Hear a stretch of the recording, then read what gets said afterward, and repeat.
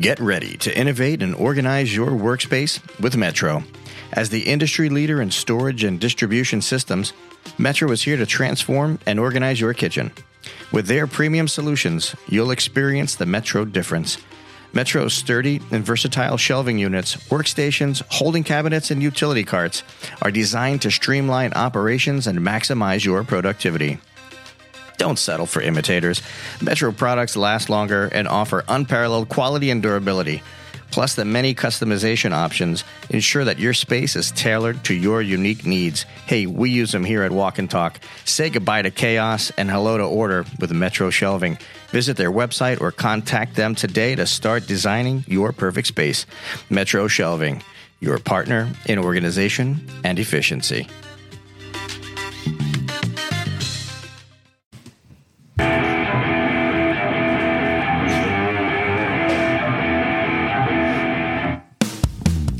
Hello, food fam. This is the Walk and Talk podcast, where you will find the perfect blend of food, fun, and cooking knowledge. I'm your host, Carl Fiadini. Welcome to the #1 food podcast in the country. We're podcasting on site at Ibis Images Studios, where food photography comes alive, and I get to eat it. And did I eat it today? Oh my goodness. First things first, we've been cooking up some nostalgic food favorites for the last few weeks. Jeff and I, we polled the audience about featuring the glorious Monte Cristo sandwich. Elevated, of course. It's a Jefferson way of doing things. It was a resounding, mostly yes. There were a few naysayers, but we don't listen to such foolery. It's a classic Sammy, and we're here for it. On the menu today, it's all about the pork, baby. Sandwiches to pot stickers. We're going to hog heaven, okay? That's basically what's going on today. And I can't wait to get into this Monte Cristo, the full Monte. Oh, yeah, it's the full Monte. Thank you, Peninsula Food Service, for supplying the proteins for today's production. Chefs in the Central Florida area, Peninsula is the largest distributor of Creekstone Farms beef in the Southeast United States. They're complete with a fully staffed butcher shop to help you solve your kitchen inconsistencies. Check out their dry age program as well. It's amazing. Our guest this week is the Rhonda, Findley, author, small business owner, restaurateur, and food stylist. You've heard of her. I know you have. Season 7 of the Emmy-winning Netflix show Queer Eye. Rhonda is on deck. Jefferson, baby. Pop that clutch, slam into that pre-shift, and get into that dish explanation. Let's go, man. Yeah, let's rock and roll. Real deep. Like deep. Like I almost fell asleep on the couch. I mean, food coma. Oh, like it's real. Listen, when people say, yeah, food coma, you got the sweats. No. It's real. I just experienced it. I was on the couch, I'm like, John, I need some of that. I need some of that espresso. I need some coffee, man. He didn't do any cafe con leche. I was like, you know what? You're fired. You needed something to go straight into the veins. Man. Yeah. Well, I mean, the pick me up. I did. I took what was left in the pot and I kind of just dripped it into my eyeballs. It was that's what I needed. All right, Jeff, please talk. Go. Yeah, so the challenge, I definitely wanted to accept that one to make something that was totally different. I mean, we did a poll. It was over 100 different comments between the social media outlets that went around. So it was pretty spectacular to see that, especially the engagement. So thanks everybody that does that and sees what we're doing, because guess what? There's going to be so much more to come too as well. I actually threw a little side blindsided you guys with that Sloppy Joe. We also called it Sloppy Wilbur. Yeah. All right. So yeah, it's pork, it's pig, it's Wilbur. We're talking Charlotte's Web, and yeah, it was a sloppy, and it was delicious. Yeah. So what's really great about that, going back, my dad loved anything with brown sugar, yellow mustard, Worcestershire was one of his things. He would always go to is having Sloppy Joes. So it was kind of an honor to sit there and try to do something and make something up that was a little bit more elevated. And I didn't want to just do any mundane. So Toastone cups, I just love that vessel. You can do so much with it. Silent John over here he's taking the rest of it. There was a quart. He's going to have some good dinner coming up, definitely. Then we did 2 versions of the Monte Cristo. The one I did was a spring roll, more of an appetizer. Wanted to showcase how you can do it across different meal periods or different meal plans. So appetizer, entree, or sandwich. And then we did the pork loin. The pork loin I wanted to do at Salt and Boca. I know some guys or some restaurants out there don't do veal, so they do pork as a substitute. It was fantastic. It's somebody's dinner tonight, not mine. Yeah, it's mine. Possibly. I mean, he's got the sloppy Wilbur. He's got the sloppy Joes, man. Yeah. Well, you also have like a quarter piece left of the Monte Cristo because I wasn't going to have the full quarter. So. I mean, you saw I had to unbuckle my pants when I sat here at the mic. Yeah, and it was great to see like what can I do to elevate it. And there's so many things I was going through. One of my buddies who's a corporate chef over on Pillsbury, he posted one of the things that they did. I didn't even realize it, that the Monte Cristo is that popular of a remix. Another friend of mine, Jourdain, out in San Francisco, showcased it in a donut. I thought that was absolutely incredible with arugula and then prosciutto di Parma or Iberico ham. And then I was like, okay, what am I going to do? Because there's guys already doing it this way. I got to do something that's completely different. I used to do a creme brulee battered French toast. And I said, okay, took some smoked maple syrup, some Angel's Envy, bourbon, added that to the creme anglaise, and then dredged that in after drying out some great pieces of thick challah bread and let it dry out, let it soak up as we were shooting. And then I layered in some Spanish style or Cuban style pork, bourbon ham that I smoked. Let's see what else we had. Honey maple turkey. And then I got a Carabuto prosciutto, which is the equivalent to what would be Wagyu. It's Berkshire, but they do it in the style of Carabuto in Japan. Same kind of thing they do with Wagyu beef in Japan. They do with the pig, the Berkshire. It has so much fat into it. It's got great flavor to it. So that elevated it. But here's where it really got crazy. The raspberry jam had a little bit of chipotle infused in it. And then I creme bruleed or bruleed the top of the bread. Oh, my God. And Carl can go ahead and testify about the crunch and everything else that went about it. And it was everything you thought it would be by looking at that picture. The photo that John took, I mean, first of all, it was like 5 or 6 inches. It was a huge, thick ass sandwich. Yeah.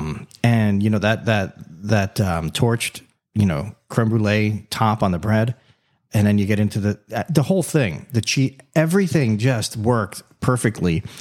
And I think you did it proud. I honestly, I would want to see that on somebody's menu, just the way that was. Not even the spring rolls. You'd said you would want to see it on the menu too. Yeah, I don't want to sleep on those spring rolls, man. Those are really good. In fact, I don't want to say one's better or worse than the other. They're very different.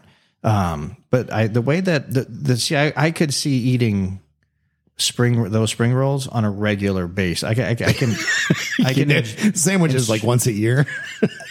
I mean, seriously, like you can't, you have to share that with like 6 or 7 other people. Well, Silent John, it was funny because he even mentioned about the sloppy Wilbur was his go-to, but he was like, and he's, just so everyone knows, he doesn't really like cheese that much. He likes mozzarella cheese and some other like neutral cheeses. He took a bite of it. His response was like, I even with the cheese, I like this. Yeah. I mean, listen, so I mentioned it somewhere along the way that, I'm a Bennigan's alumni, right? So I've had my share of the actual Bennigan's Monte Cristo, which is a classic. And it really matched better. I mean, really, when I posted on my socials about this, everybody crept up from, 25 years ago. Like, yeah, go for it. Hell yeah. F yeah. Let's do it. Exactly. It was a whole thing. In fact, you know what? Shout out to Elizabeth Ferris, Christian Hummel, Jeffrey Zimmer. You got, Ronnie, my boy out in Texas. Who else is on here? What did I see there? Shannon Steiger. Like, these are all people I worked with. Bill Wartell. These are all great people that we all work together and have those like stories from, way back when. From Waiting, the movie. That was about as realistic and Bennigan's as you can possibly get as Bennigan's. Yeah, I mean, that was it. I mean, Yeah, I don't want to get into it, but yes, it's all true. It's funny because when I posted, Rod Smith, who's one of the founding fathers of the chapter to the ACF, the American Culinary Federation for Palm Beach, he was the one that he goes, "You didn't challenge yourself enough." I don't know if you saw that one, and I did. I wanted to make sure, and he's right. I mean, there's a level that you have to go to, and I hope I did it proud when he sees these. I mean, because John captures just an amazing artistry of his photography. Is ridiculous. Yeah, one of the people that left before we're going to bring Rhonda in a second, but right before that, there was somebody on your soul that said something, and I was like, I gave him the big boo boo boo. Yeah, that was Rod. Okay, yeah, that was Rod. Take because here's the thing: they did challenges. I remember back in the day, they did a one pot challenge, and you'd literally have a quick fire challenge at meetings. So they would do their work and whatever the meeting was, and then you'd have a quick fire. There was like 6, 7, chefs and students going at it. That's fun when you get to that level that you can take something and, not saying to do the chop. Where do you think chopped came from? Right. Yeah, it's kind of like the same story, the quick fire going. I don't know if anyone else has ever done that for a job. I've done that for several. I worked for a very famous chef, and I literally had to go into the kitchen. I had 2 hours to prepare a 3-course meal.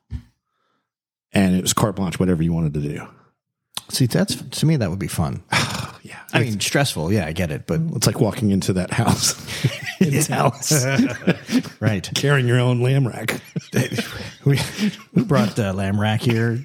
We're going to cook for you guys. Do you mind if I What cook? did you say your name was? Right. Whose house is this? Where are we? Okay. So, all right. So today, when we bring Rhonda on, I mean, she's a food stylist. Very excited. Like she's worked with some big names. I'm going to let her break the, who she's with and all that good stuff. But I feel like this is, I feel like John, this is going to be like a fun for John. I even said John might even speak today. He might say more than one syllable at a time or whatever. All right. Rhonda, you are on the program. Thank you for being on. Hey, thanks for having me. I really appreciate it. It's so exciting to, be with chefs and former restaurateurs and food lovers, because that's my language. That's my love language, man. And the Monte Cristo, like when you got to the part where you talked about Bennigan's, like my food memories of the Monte Cristo were, going with my parents, and like you could order anything you wanted, sort of small town, like that was our like dining thing, big deal to go to Bennigan's, and I got to order the Monte Cristo with the powdered sugar, and it just brought back memories, and that's what food does. It tells a story of our past, and where we're at in our lives, and making memories with people that we love or people that we respect. Rhonda, so we're going to get into some questions with you in a second, but before we do, go ahead and give like the airplane view, the 30-second view of, who you are, what you're doing, and where you came from. Thank you for asking. I got lucky. I've always been in the food business. I've been a waitress, and I've been a sommelier. I've been a manager. And as I've gone through life, I've been asked to write cookbooks for chefs that have been on public television. I was a ghostwriter, but I was kept a full-time gig while I did all those things. And as I've sort of progressed in my career, I was able to take every little bit that I've learned from all those different aspects of the food business and working under professional chefs that were very accomplished.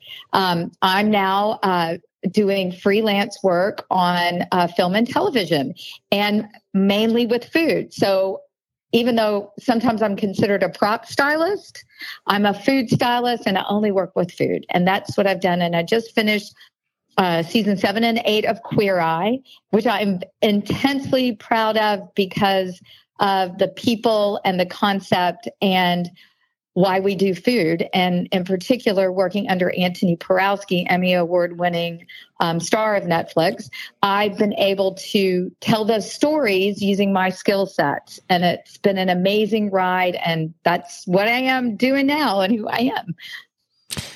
And that is, and congratulations. I mean, you're part of that, and it's a beautiful thing. I mean, we spoke at length about this yesterday for about an hour.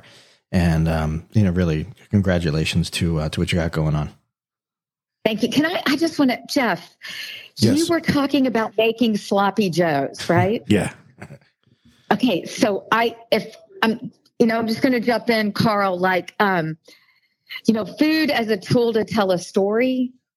That was one of the episodes of season 8 of Queer Eye.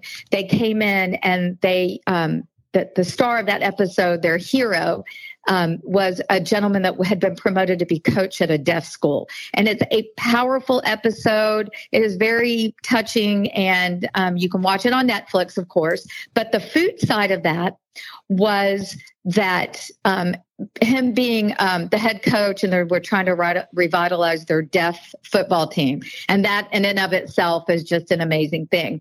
But he grew up eating his dad's sloppy joes, right? And like when you said Worcestershire and yellow mustard and the tinge of sweetness with this, beef dish, which is classic kid food, right? Yep. We recreated his dad's dish for the concession stand at the high school. And some people might go, yeah, whatever. But the thing is that we talked to his dad, but his dad threw it all together without measuring. Of course. So Anthony sat down and really worked it out and did did the feeling out of that recipe. And through his inspiration, we were able to recreate that pretty much dead on. And it was really amazing. And so food, when you said that, it touched something in me that really resonated. And that's what I love doing, telling those stories. Yeah, definitely. I mean, I think we say it a lot on the show here is food is a medium that's magical. We all watch movies to escape the reality, but in essence, what really brings us in this time travel, if you want to call it that, is food. Because when you bite into something, like when I first tasted the bite, I was like, my God, my dad's sitting right next to me. Obviously he had a little more brown. He had more brown sugar to it. Yeah, and that's the key. I think that food does. That's one of the reasons why we started the Craveable Farmers Dinner, because we want to. One of the things I think we missed in COVID, after we came back from COVID, and as far as the restaurant industry as a whole, is that we missed the experiences. We missed the industry. We missed the service side of things. I think, but the biggest thing is that we missed or are missing the memories. And I think that's where we can really, jump on board and really start doing again, is having these memories and forming memories. Yeah. So Carl and I were talking yesterday about, the experience of food as a tool to tell a story. And, chefs are passionate. They go to work every day to tell their inspirational vision, their story of what gets them excited about food.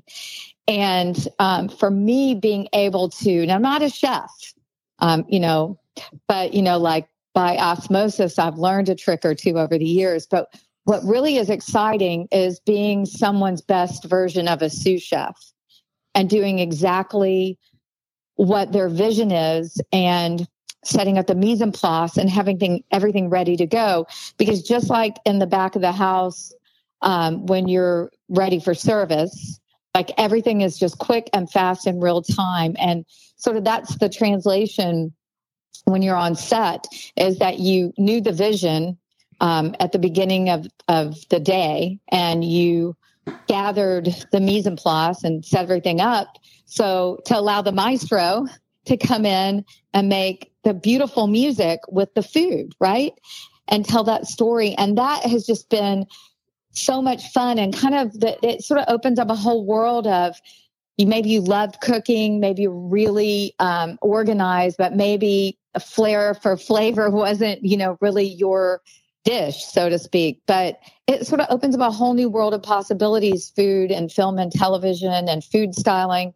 That, you still love food, but you can still find meaningful ways to work in the food industry. And that's really something that's been inspiring for me. Rhonda, tell us about working with Chef Antoni Porowski. Okay, how's that like? Because it seems like a terrific, just a terrific fellow to work for, and just the way that everything is set up. And can you get into that a little bit, or?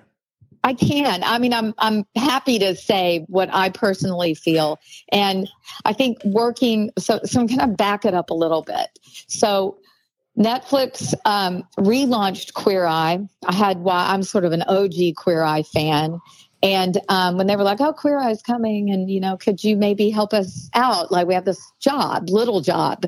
And I was like, oh, that's kind of interesting. I've never done that before, but sure. Like if you'll have me, I'd love to come on board. And so you have these producers, showrunners like Jen Lane, who is an award. Like she set records with her, like her vision of the show, like winning 6 times in unscripted reality, which is a record in that category for an Emmy. They tell stories. And so when they cast these 5 gentlemen to be the Fab Five, they call them, and then food was they cast Anthony Porowski. And I would say that just on a human to human level, he's kind and compassionate and connects with people. And that's probably one of his gifts. And not only do the heroes get that treatment, but if you're working as a crew member, you get treated like that too. And it's almost like, for me, it was almost like really just being given like this greatest hug and saying, you know what, we're in this together and we're going to support you and it's going to just be amazing. And that's how it's been. I mean, I've been lucky enough to go on the road with him when he was promoting his second cookbook. He's a New York Times bestselling author. So the expectations are extremely high for delivering an experience to the public, but that's really tempered with like just the nicest, easiest person to work with. He knows exactly what he wants to accomplish, and giving clear directions just makes everything so wonderful. I'm just really grateful and blessed that I have that opportunity. Where did your entrepreneurial spirit come from? You mentioned earlier, I mentioned, and you mentioned, just you have so many things that you're into. You have a restaurant, and I need to know, a follow-up question is, why a restaurant? I mean, it's for people who aren't forward in that business, I would never want to just go open a restaurant. That's the craziest, to me, that's the craziest thing ever. I know what goes into it. But so where did your entrepreneurial spirit come from? And tell us about the restaurant.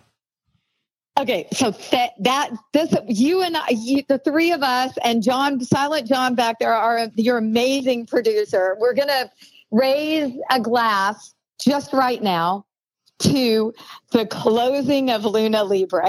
That was my restaurant. And I opened it before COVID, and we lasted and lasted and lasted. And she literally served me well because it was baptism by fire. I've always been more of a front of the house person. Mm-hmm. And the idea is to give a front of the house, like give a 5-star experience in a very affordable neighborhood restaurant. Because I live full time in New Orleans and we're a food city, and that'd be another 2-hour discussion. But thank you. By the way, speaking of, if we're talking New Orleans, I got to thank yes. Sean Rivera, Mr. Pooch, for hooking the two of us up. I just want to make sure that we mention that. That guy, Chef Sean Pooch, is amazing. Yes. Wow! Like I went over and watched him make chiwis the other day. I mean, this guy is just phenomenal. I mean, that is the original Cheetos, man, and it is like he's such an all-around great guy. He's so talented too. So I opened this restaurant because my mom had the original cheese dip recipe from the lady that invented cheese dip. Okay. What? Now, okay. Yes. What do you mean the lady that invented cheese dip? I mean, that sounds like I could have accidentally come across that, in 1497. You know what I mean? Like, where did you get 1497? I don't know. I just didn't know. Her name is Margie Donnelly. Her husband's Blackie. They owned a restaurant in Rose City, Arkansas, where Jerry Jones, that owns the Dallas Cowboys, is from, by the way. Yeah. And I thought, well, I'll do this food. And people were like, what's your food? And I said, it's Arklatex. It's not Tex-Mex. It's Arklatex. Like grandma Arklatex food. Wow. Someday I'll revive it. But that restaurant, it broke me, and it allowed me to like come out of a little cocoon and realize that, you know, I can do anything. And so there's an entrepreneurial spirit. It was great. We had flaming margaritas. It was so awesome. But COVID killed a lot of people. And I continued, though, doing private parties and catering. So I got a catering gig in a few days for that. But so I love creating things. And I got that from, I worked for a German chef many years ago in Philadelphia. And he opened a restaurant for the federal government and Independence National Historical Park called City Tavern, where basically they created the Declaration of Independence. And within that restaurant model, we created dishes from old patterns that we found. And we had pewter-like tankards cast. And we found the beer recipe that George Washington had at the New York Public Library. And we took it back to Philadelphia, and the people at Dock Street Brewery did that. And by working with this classically trained European chef, I learned about a quiet kitchen. I learned about how you professionally run things, and then also how you do high concepts. And that's where I get my spirit from. Walter Stabe, he's an 9-time award-winning Emmy food person on public television. And I learned most everything that I know about making it happen from him. You heard that, right? European chef and a quiet kitchen. Yeah. He'll still throw a pan at you, though. Yeah, or a knife. Yes. Yep. I could tell you stories, but, you know, and there's a difference between somebody pretending to run a European style quiet kitchen and somebody that really does run like the most amazing dining experience. And so I'm so grateful for that, because I'm originally from Arkansas. And until I moved to Vail, Colorado to open the Hyatt Regency when I was 21 years old, I never had sushi. So, you know, there have been many years have passed since then. But, you know, I just really, and it kind of makes me a little wispy. I think about some folks that have been so great in the industry. To me, I've been very, very lucky. Is there then a roadmap to success, or is it dumb luck? I mean, you know, what is your interpretation? Okay, so let's talk about being lucky just real fast. I work with this amazing woman in my business now who pretty much shores everything up so I can like run off to New York and do these great vignettes with Better Than Bullion and Anthony. And without that shoring up, without people like that in my life, I wouldn't be able to do that. But I said to her, "Oh, aren't we lucky?" And she said, "No, you're blessed." And I was like, "That's right," because you can work really, really hard and never be lucky. And the universe, though, can hand you positive vibes. With that being said, you have to be a dreamer. And you have to dream big, like blue sky dreams, right? Like, and set your goals. Because if you want to open a restaurant, but you never go look at real estate, you're not even taking a step further. If you want to learn how to cook that sloppy Joe recipe and maybe make Worcestershire from scratch, if you don't pull out like somebody's cookbook and just start pulling the ingredients together, you're never going to do it. You're never going to get anywhere if you don't have dreams and get on it every day. Wake up going, I'm going to do something towards my dream. And it's just, is it luck? Sure. Is it being blessed? Yes. Is it surrounding yourself with the right people and pulling up to work on time being step one? I think that those are just the basic keys to success. So you kind of cut me off here at the knees, because what I was going to ask you next is sorry. No, this all kind of coalesces together, because I wanted to ask you what your biggest blessing is, right? So, you know, in the big scheme of things, you know, you've been in this industry, you've done different aspects of the food industry. Is there a singular moment that you can point to as a blessing, right? And say, you know what, it was then that this is the path where I'm at, or is it just like a, you know, just a conglomerate of things happening to you over the years, and you know, this is kind of, you know, where you ended up. Okay, that is so deep, man. Thank you. We don't mess around here on the Walk and Talk podcast. I know, my gosh, but like, so I'm going to circle this a little bit.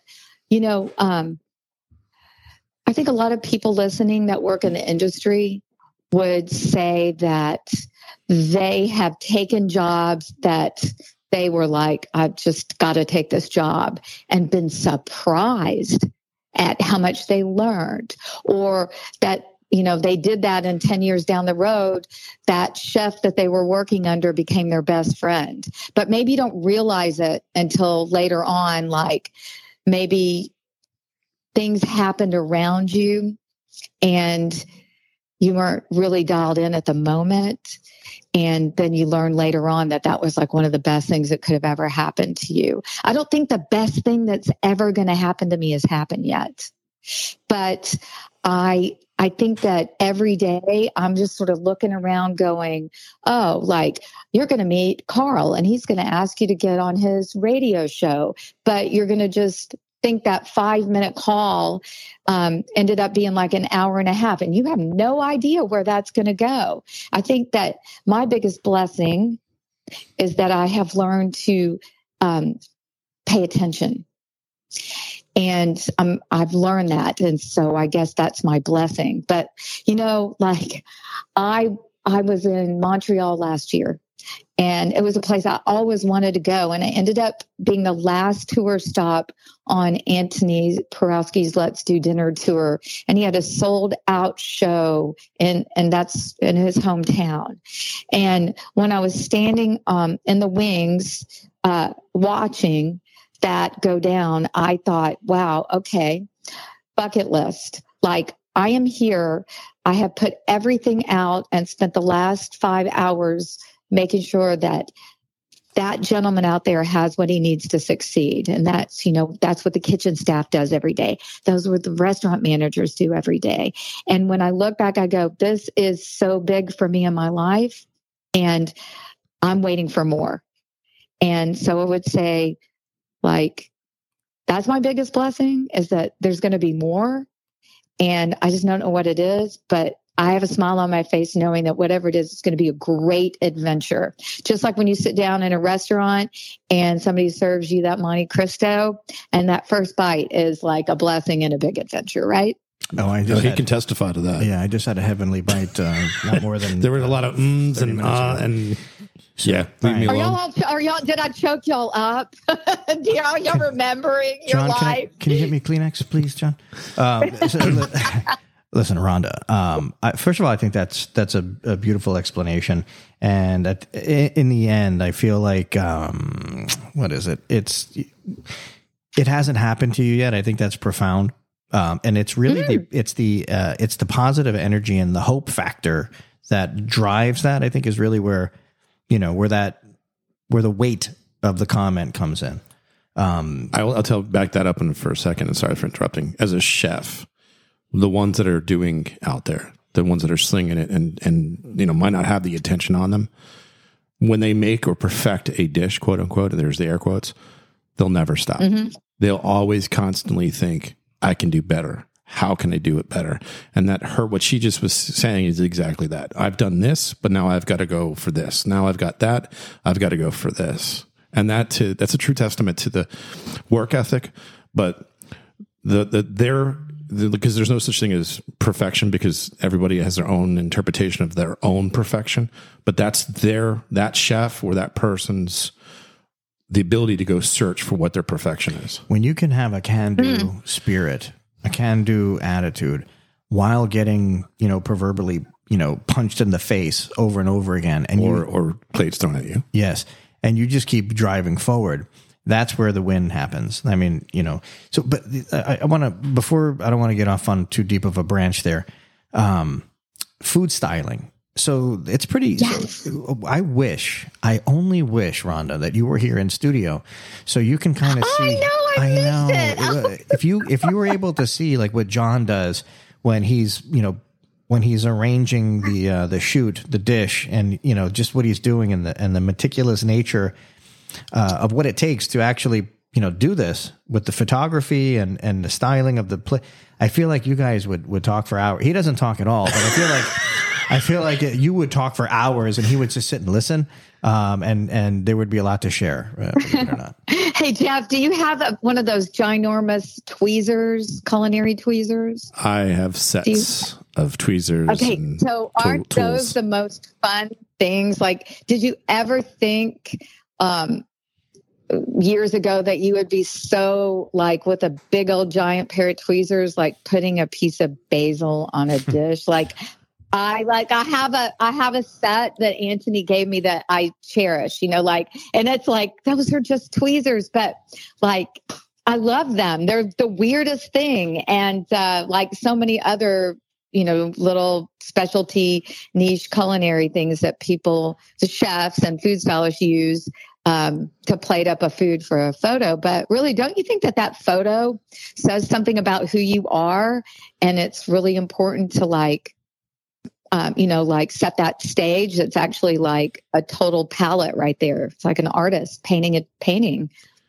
100%. I mean, here's the thing. We're concentrating on the flavor profile and maybe somewhat of the look of the dish. What happened to me when I got introduced to John is it now became not only textures, it also became color contrast. It made sure you had XYZ PDQ on that plate. And it wasn't, we shoot not with fake food. We don't do anything because Carl needs to eat. He saves himself up. Plus, you have the great vendor giving you this amazing protein to work with. Definitely. You have to do it justice. Peninsula is such a staunch ally of what we're doing, and we work so great together. And you want to talk about blessings, that's them. Us. Definitely. And a farmer, go ahead. Right? They raise those animals, like they gave it to us, like they sacrificed for us, and somebody nurtured those animals, and then now you have the bounty of that, and it's sort of like you cannot, it's got to cross your mind, even right down to the end. Like, you can't waste a thing, and you can't you can't be slacker with it, because there's a lot that went into that lamb or that cow, the beef, and the chicken, the poultry, getting to the point where you're doing your magic to it. And think that, it's important. It's like all these ingredients and what you do, because you couldn't do what you do without like the products from Peninsula. Like, it just wouldn't happen. Or the farmers themselves. I mean, the products we get from them is, even now, both John and I grow produce. And so we looked at it and we were talking to them like, right after we did our event, the 13th of January, I harvested one of my cucumbers and it's still fantastic today. He's like, look at my pumpkin. It's a month old. It's sitting right there and it's fine. So we see the difference, and we know that, when you cultivate your own and you have great products, the end result's going to be fantastic. But getting to your tweezers things, I know when tweezers became a thing, and now like some of the chefs out there are like, well, you're going to use your fancy schmancy tweezers. There's a place for them in different, restaurants. I think for me, it's an offset spatula is one of the number one things for me when you get something stuck. Oh yeah. It's a great thing to try to unstick it in the pan instead of trying to use a fish spatula or another thing that you need to turn over. Tweezers, I use them as tongs now, depending on, I have longer ones, so I can advantage to that. The only time I would use a tweezer, all the time, I think with craveable dinners, when we were setting up something that I wanted to make it look meticulous in a certain way, that's when I'm going to do it. John uses it when there's a certain position or it might be off, or like today, we were looking at a plate, we're doing this plate, and just this bamboo sheet was like this liner on this Chinese plate. And he looks over and he goes, it's out. It's not lined up the right way. And I'm talking maybe a quarter of a hair off of the thirds. And I looked over and I'm like, God, look at the attention to detail. He just nailed it. And I tell people this all the time, and you can please, now that I have somebody like you, I always tell people our shoots go 4 items. It's 4 hours to 5 hours. And by the way, food doesn't move. That's the meticulous nature that John has in it. And that's exactly what you do too, is right. How to set things up. That's your job. Yes. Part of it. Like explain what you do, like what you go through. Right. So it sort of is very organic, especially when you work for a talent that is juggling multiple projects at one time. It's not that they aren't 100% focused on the task at hand, like getting in front of the camera, but that once you get in a rhythm and you're repeating, delivering a set that's ready for them to step on and do their magic. So they're prepping, just like people learn their lines, Anthony's learning the procedure to make the dish that he's going to make, and with someone that he's also coaching. But what I do is I go in and because of time, like if we're making carnitas, or puff pastry filled with, little dainty fruits and things, we don't have time to wait for all that to bake. So I'll come in also with finished dishes. And, but then we'll set it. And my plan is to do everything left to right, like you read a book. So all the mise en place is left to right. If I have a chef like Anthony that's left-handed, his stuff is set to the left. So if I'm working with you and you're right-handed, I'll set your stuff to the right. I know that sounds so fiddly, but it flows because there are people taking still photos, there are people shooting video, and they have to be able to follow the movement and the handwork. And some of the set, it's all ready to go.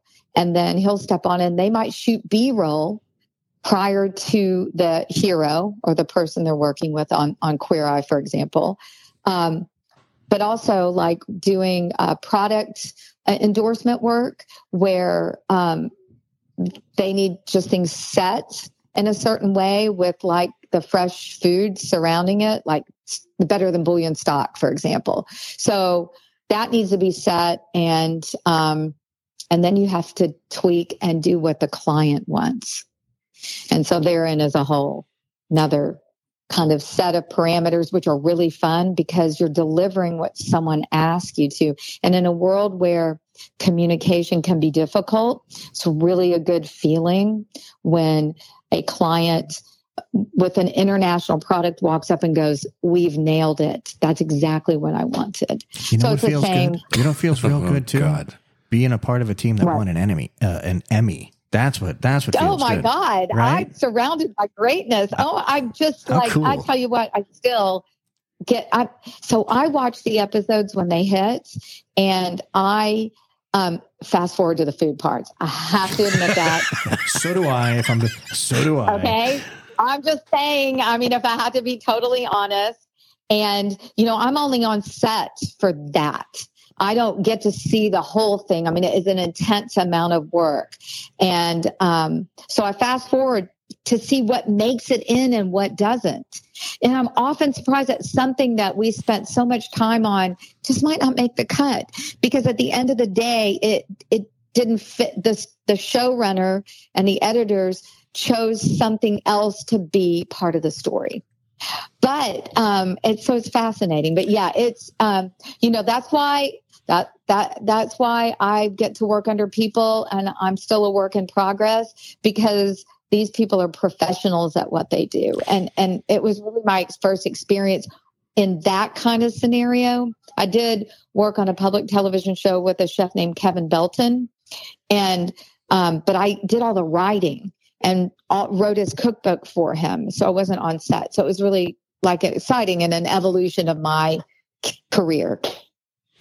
There's a running theme here, and it comes back to the storytelling as the tool, right, to deliver, the story.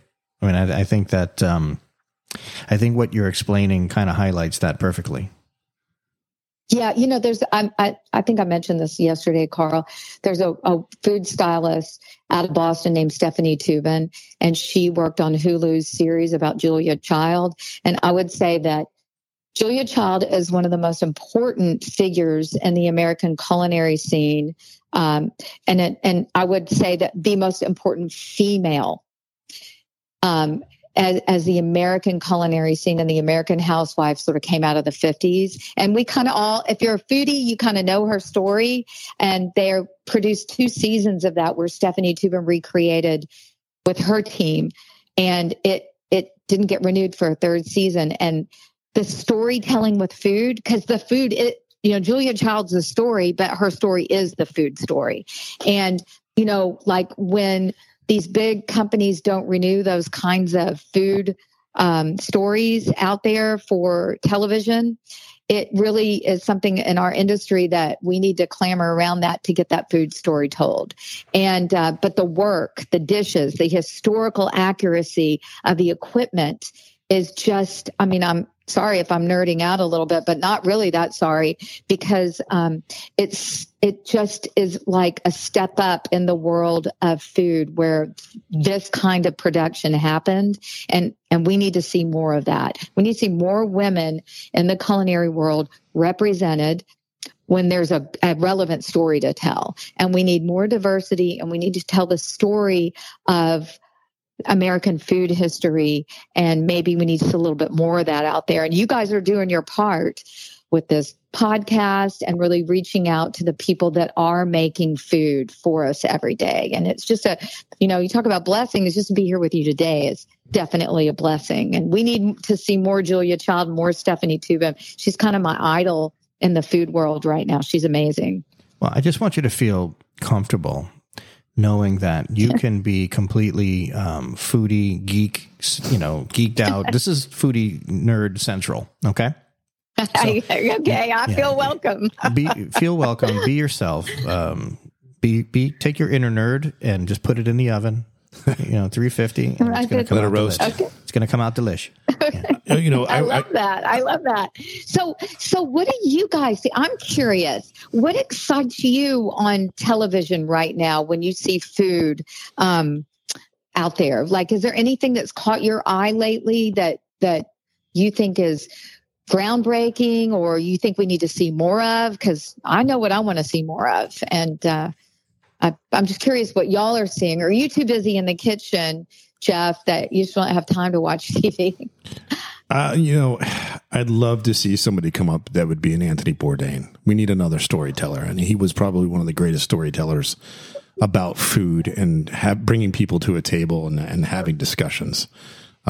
That's something. Even some of the travel stuff that we see where different chefs are traveling around the country that they're doing and showcasing different parts of it. Now, I'm not talking about triple D. I'm talking about like sitting down at a table and having a conversation with somebody that immigrated from another country and, what was your background? Like, I'm reading right now, Brother Luck, which is James Beard award-winning chef. And he's talking about mental health. And I just got into the book, and it's really, for me, that's kind of where I'm going with it. But as far as the food aspect of it is, oh man, I can't watch cooking competitions. It just triggers me. Yeah, I think some of it's. It is the judges. You look at the judges and they're like, "Well, you have licorice and you have to go." Didn't do that. I'm like, bro, go ahead and you cook it. Let's see what you come up with in that 18 minutes or whatever. Clearly, you're not going to be on the program. It's okay. Yeah, I'm fine. Yeah, you're not going to mold in. No. Yeah, I get it. I don't need to. Yeah, it's hard to.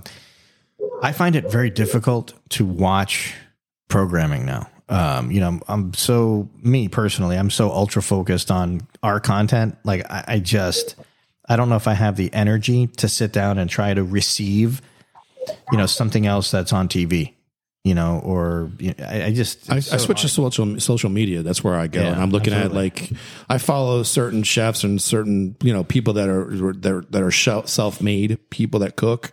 And they do some fantastic work. I mean, the guy that does the chocolatier guy, Henri, he just makes me look inept. I just feel like, someone that doesn't need to be in a kitchen because that guy is so talented. But then that's the dessert side of things. There's savory peeps out there. But you didn't see your Monte Cristo. No, not yet. You know what I mean? But he's a really great guy. I'm sure. Yeah. I mean, when I went up to him and had said that he inspires me, and he does, because some of the things I think about is like, how can I do something that's outside the box that people perceive? Like the cotton candy we're talking with last week with Flossie. That would be fantastic. Do bourbon, lardon of bacon, some apparatus holding cotton candy, and the cotton candy's melting into maple, and that candy's. You see, what you're saying is we need I to love do that. We have to. We need to get the ingredients today. Let's go. Let's get to. Let's. You got to do that. I want to see that. I do too. You know, today. there's a guy. There's a young Korean guy that's just fermenting everything he can get his hands on. His name's Johnny. I forgot his last name, so that doesn't help everybody out there. But Johnny, that's not common at all. No, I know. But he's actually in. Sorry, I know, Carl. I'm kidding. But he just ferments. It's called cheong in Korean. And if it moves or doesn't move, he will try and ferment it. And some stuff is epic fail. And he has to set stuff up for a long period of time. And he's great. He's amazing. And I think stuff like that is so interesting to me. Where's Johnny located? Is he up in the Northeast? I'm sorry, say that again? Is he in the Northeast? Like, where does he live? What area of the United States? In Korea. Oh, I don't know where. But and I'll send you the link. Okay. But also, like, I love Stanley Tucci. But I do think that we need somebody like Bourdain. I met Anthony Bourdain many years ago, and Carl, we shared a little story about him. And, his storytelling, which is kind of coming full circle, telling a story with food is what gets me excited. And, I'm not going to just fan out too much, but like Anthony Porowski is launching a show with Nat Geo and Disney where they're traveling the world and telling food stories. And so, Eva Longoria did one in Mexico, which was really great.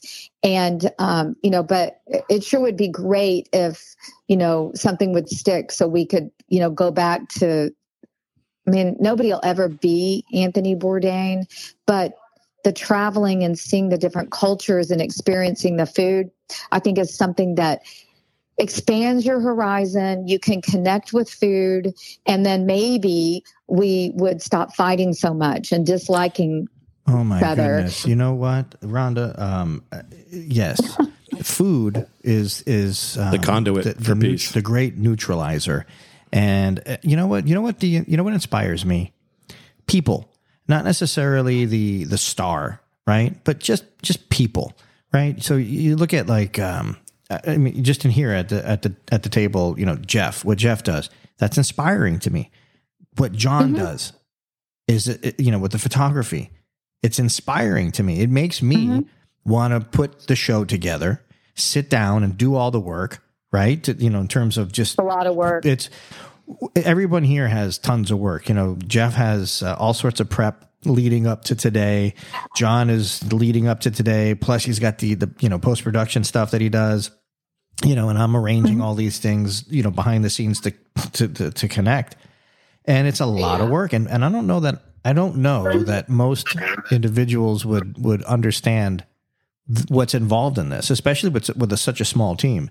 I was talking to I was talking to a friend of mine who was just on the Food Network, and he actually brought us up to them and kind of showed what we were doing, and they're like, oh, that's really it's really good stuff, and he said to that, he goes, well, do you know how many how big their team is? And these people have 60 people, 80 people on a team, and someone's gonna get fired, right?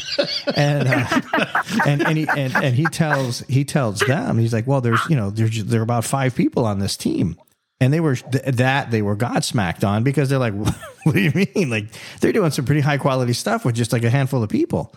So my inspiration comes from individuals who are creatives, and they put themselves out there for the sake of creating. And, people are going to like it, not like it, whatever. But, here we are, we're doing the fighting the good fight.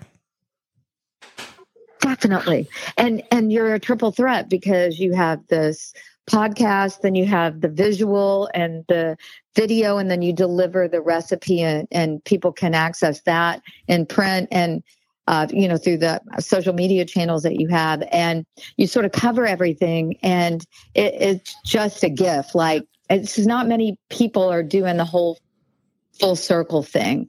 And it's important work. And as far as like being a connector, food being a connector, and, I think the world could use a lot more understanding and empathy. And when you go and have a meal with someone that's not from your culture, and they may have different rituals behind their meal, like if you go to Shabbat on Friday, or you eat dinner with your Muslim friends, or you're invited over to a household that might not that would be untraditional, it all over food, right? And then you might have food that you didn't know. I was just looking at a guy on the internet named Otto Lengi. He's in Great Britain, and he's amazing. I just leave it at that. And they use ingredients that the Western palate isn't really attuned to. And I was so fascinated that they made this eggplant dish with burberry. And I was like, what is that? So I had to look it up, and then how am I going to order those berries? Because now I just want to know what that is. And then it's from Iran. And so I'm like, wow, it's from Iran? Well, now I really got to taste this, because it's just like another example of we are scared or afraid of other cultures, or we have this sort of hate for other people based on certain things in the news. But you can become very dialed in if you taste a culture. And that is another thing I'm passionate about. And I just think it, I just think it's an interesting thing to talk about when you want to talk about food. You can't leave the cultural significance out. I think one of the things you mentioned before about chefs and being creative and having that palate and being able to cook, I think more times than not, and I mentioned this actually during the first Farmer's Craveable dinner, is if more chefs can cook what they want to cook, they have a passion for, we would have better tasting food around here. I find that the people that are from different cultures that are cooking from their culture are cooking with such passion and love. And even Bourdain mentions it. Go to somebody's house, they're cooking, or even India. Keith Saracen, a buddy of mine, says it all the time. When you go to somebody's home, they're cooking with love, because that's the passion they have for inviting you and their guest into their home, but also showcasing where their culture comes from. And there's nothing more like that anywhere that you can find that. Yeah, it's very intimate to share a meal with someone. And I think that we're going to be sharing a meal together soon. That's what I'm thinking. I love that. We're going to get intimate. Okay. I think so. So listen, Rhonda, how do we find you? What's your preferred handle? Oh my gosh. So I'm nolapopcity@gmail.com. I don't have a website. Just send me an email, give me a call, drive to New Orleans, and we'll go walk around the French Quarter. Fat Tuesday coming up. Fat Tuesday is coming up. It's coming up. I'm going to have a big party at 808 Charters. So come on by. Rhonda, you're fantastic. We're going to do a lot of stuff together. I can see it now. I can see it clearly. Stick with me, kids. You're going to go real far, you see? You're going to go real far. Oh, wait, you already have an Emmy. Who the hell am I? All right, listen, Rhonda, you're wonderful. John. Thank you, Carl. You're very welcome. Thank you, Jeff. Thank you, John. My pleasure. Jeff, John, you guys are freaking rock stars today. I just freaking loved that sandwich. Peninsula Food Service, as always, you guys are our darling. Thank you kindly, and we are out.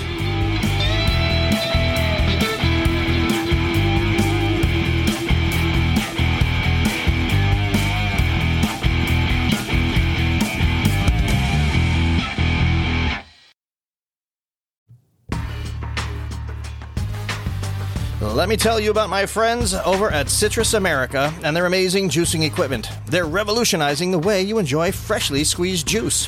They're at the best hotels, restaurants, and markets. Their mission is simple: develop a unique consumer experience with on-premise juicing, deliver healthy taste options to clientele, and juice more faster. It's that easy. Citrus America supplies the highest quality juicing equipment and solutions in the industry. So whether you're a small business owner or a large corporation, Citrus America has the right juicing equipment for you. Find out more at citrusamerica.com.